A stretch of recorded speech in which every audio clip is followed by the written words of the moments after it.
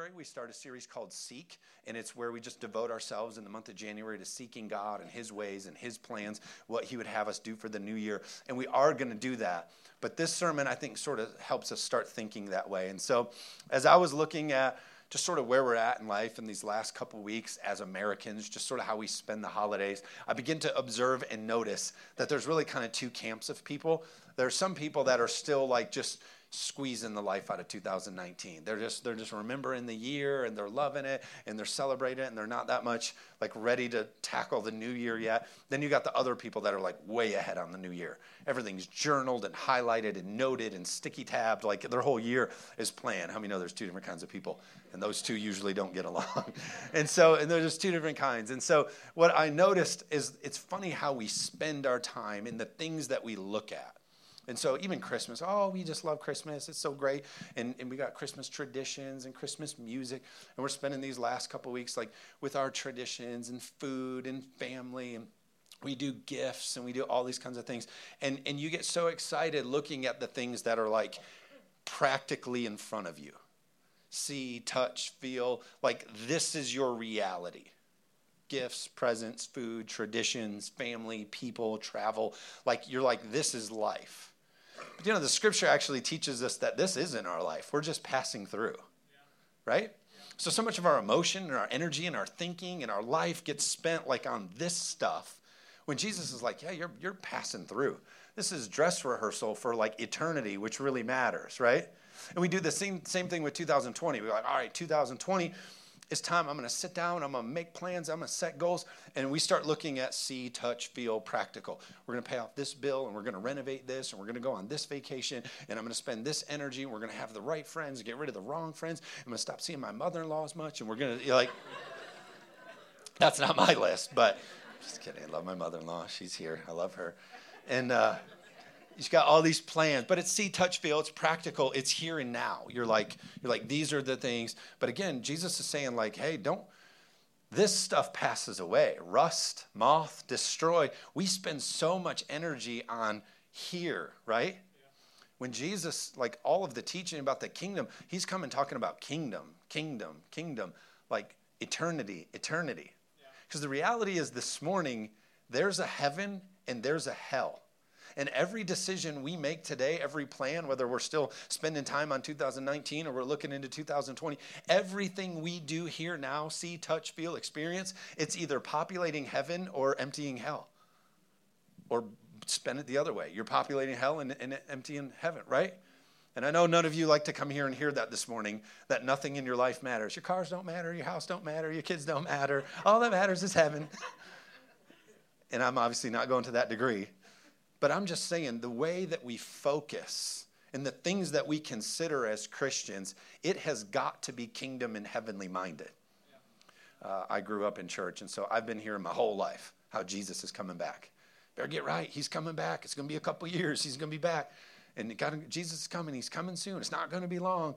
And I've been hearing that my whole life. But I'm telling you, the amount of end time prophecies that are coming into fulfillment right now, I'm telling you guys, we got to get this thing right. That's a good place to say amen. And we don't look at the world and go, we don't take the time to look at the world and go like, oh, look how bad it's going. This is crazy. Look how bad the world is getting. What we ought to be doing as Christ followers is looking at the world and being like, man, look how bad it's going. We ought to do something about it. We shouldn't be sitting here, would you look at that? Just look at it. Just look at that. Would you take a look at it? We ought to be going, hey, we got some work to do, people. I don't care so much about my vacation and my promotion and We got to save some people. We got to see some people healed. Are you with me?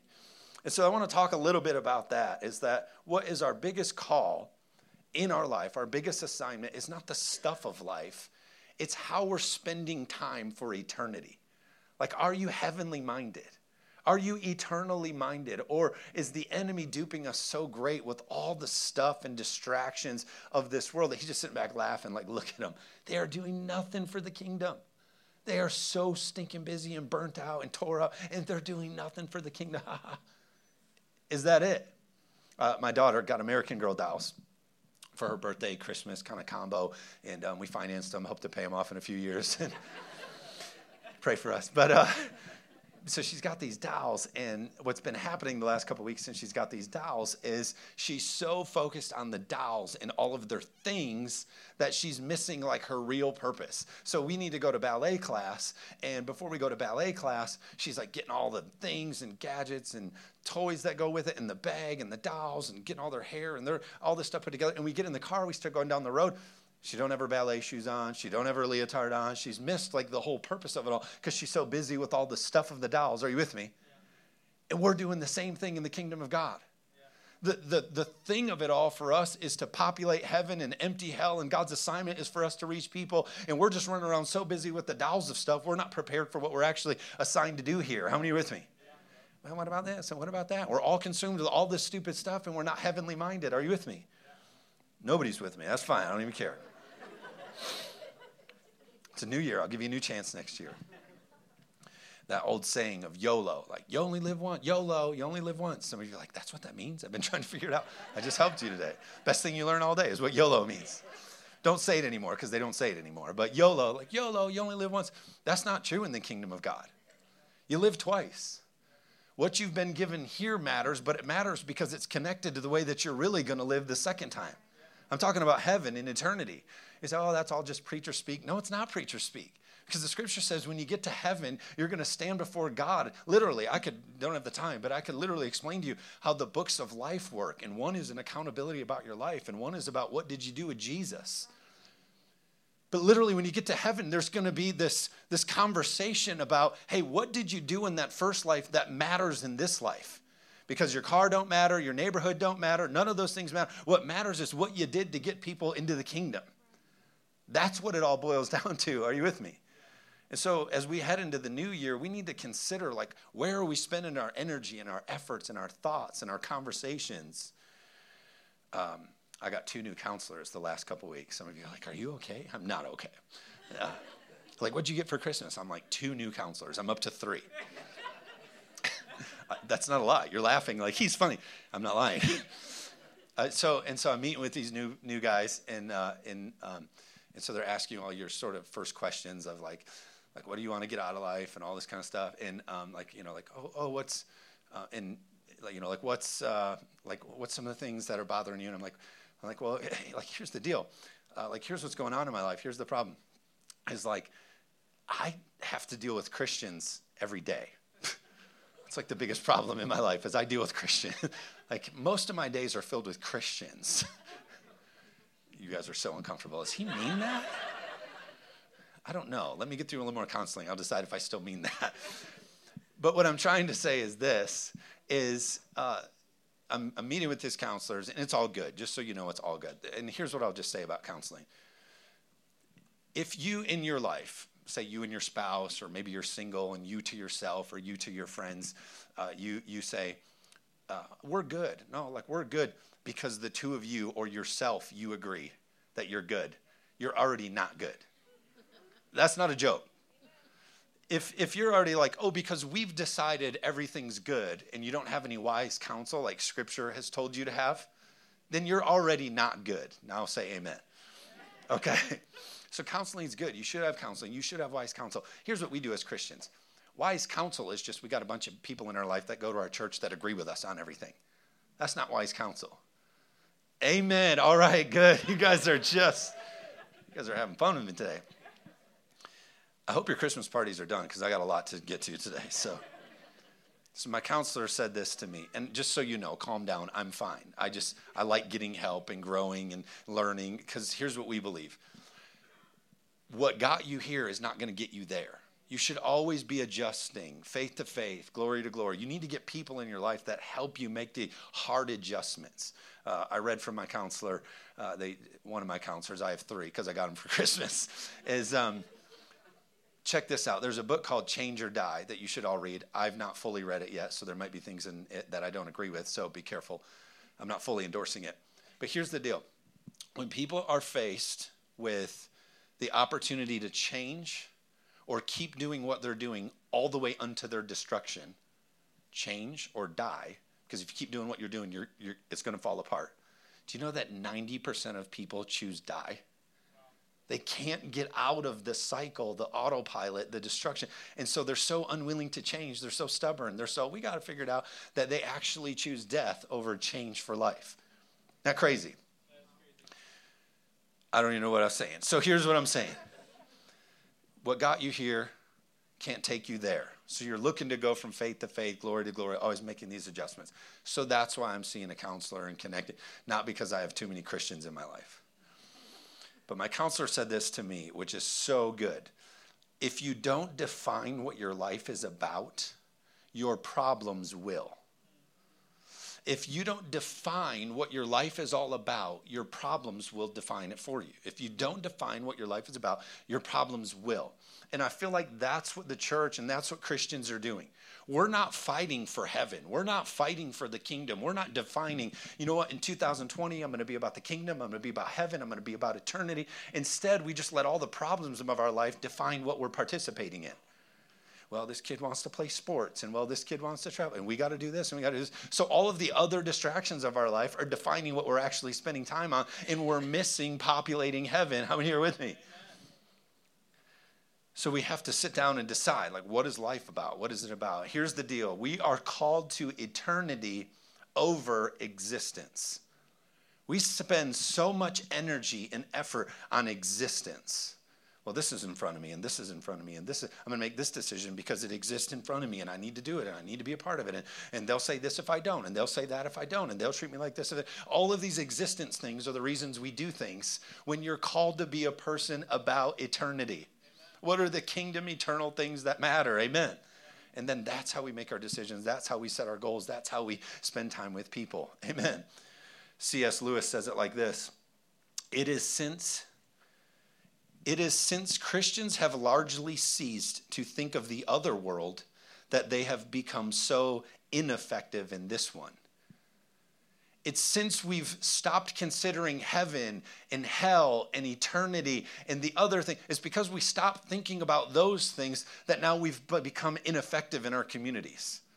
We go around and we just turn our eyes away from our neighbor, and we turn our eyes away from this need, and we stop considering that all of these things are real kingdom needs that we're sent to be the answer to, and it's caused us to be ineffective in our communities. Why is the population growing more de-churched and unchurched every single year in America? It's because we're not considering heaven and hell anymore. So for us, we got to take a look at, like, what do we have to do? What adjustments do we have to make? And so, like, that's as far as I've got in a couple weeks is, what do we make decisions about? Like, what do we say? Hey, this distraction, that fire, this thing. We're going to make decisions based on, like, eternity and the kingdom, and that's what gets our energy and effort, and the rest of it will work itself out. Are you with me? You're lucky because I'm skipping about 4 pages right now. See that?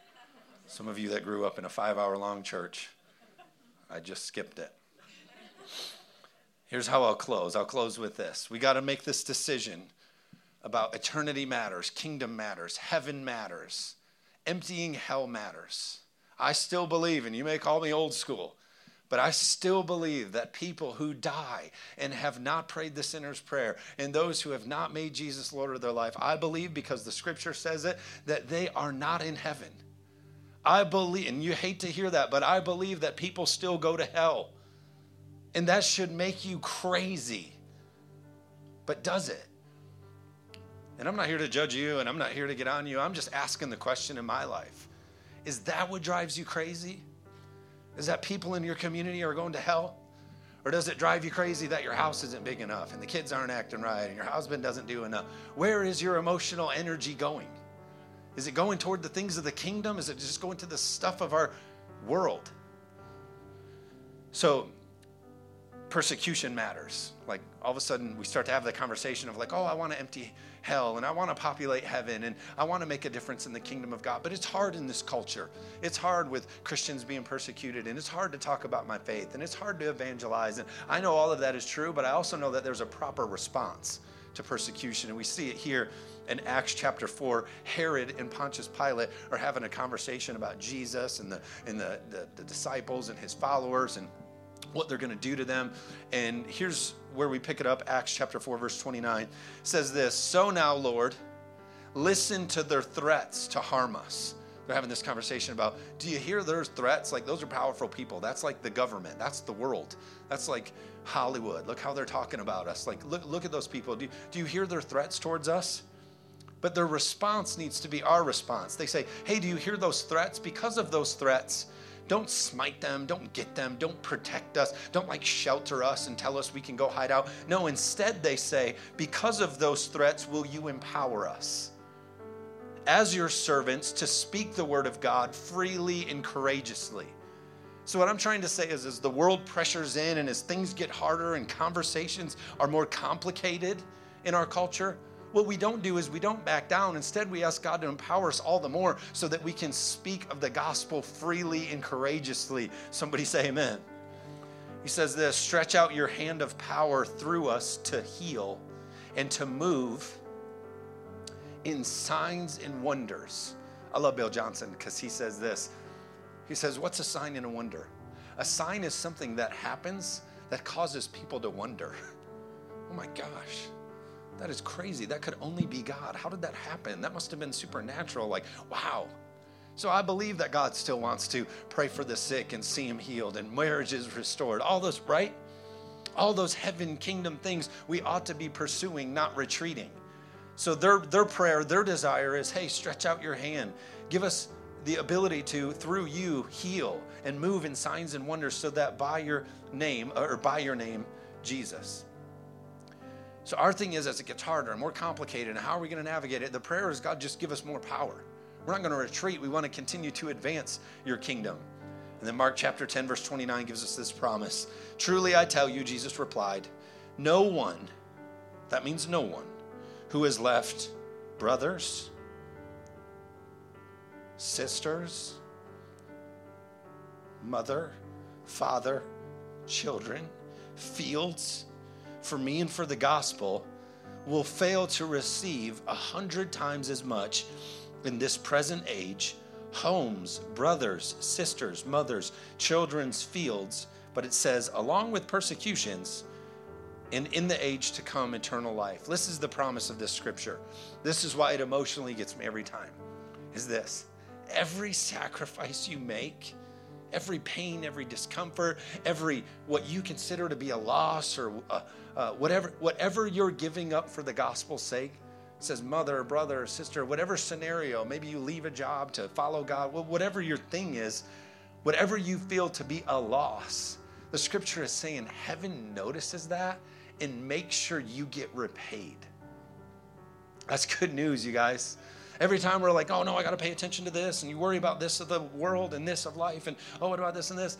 Every time that you give, and I'm not just talking about money, I'm talking about conversation, I'm talking about love and extending and forgiving, and all the times that you do something that's eternally minded, God is saying, don't worry, I got your back on that. Yeah, there's going to be persecution, and there's going to be rough times in it, but I got your back on it. And then he also says, not only here, but also in that age to come, it's going to be sweet. Are you with me? Because heavenly minded is what we're called to be. Heaven and earth, it rusts, it rots, it destroys. It's not. We're just passing through. Amen.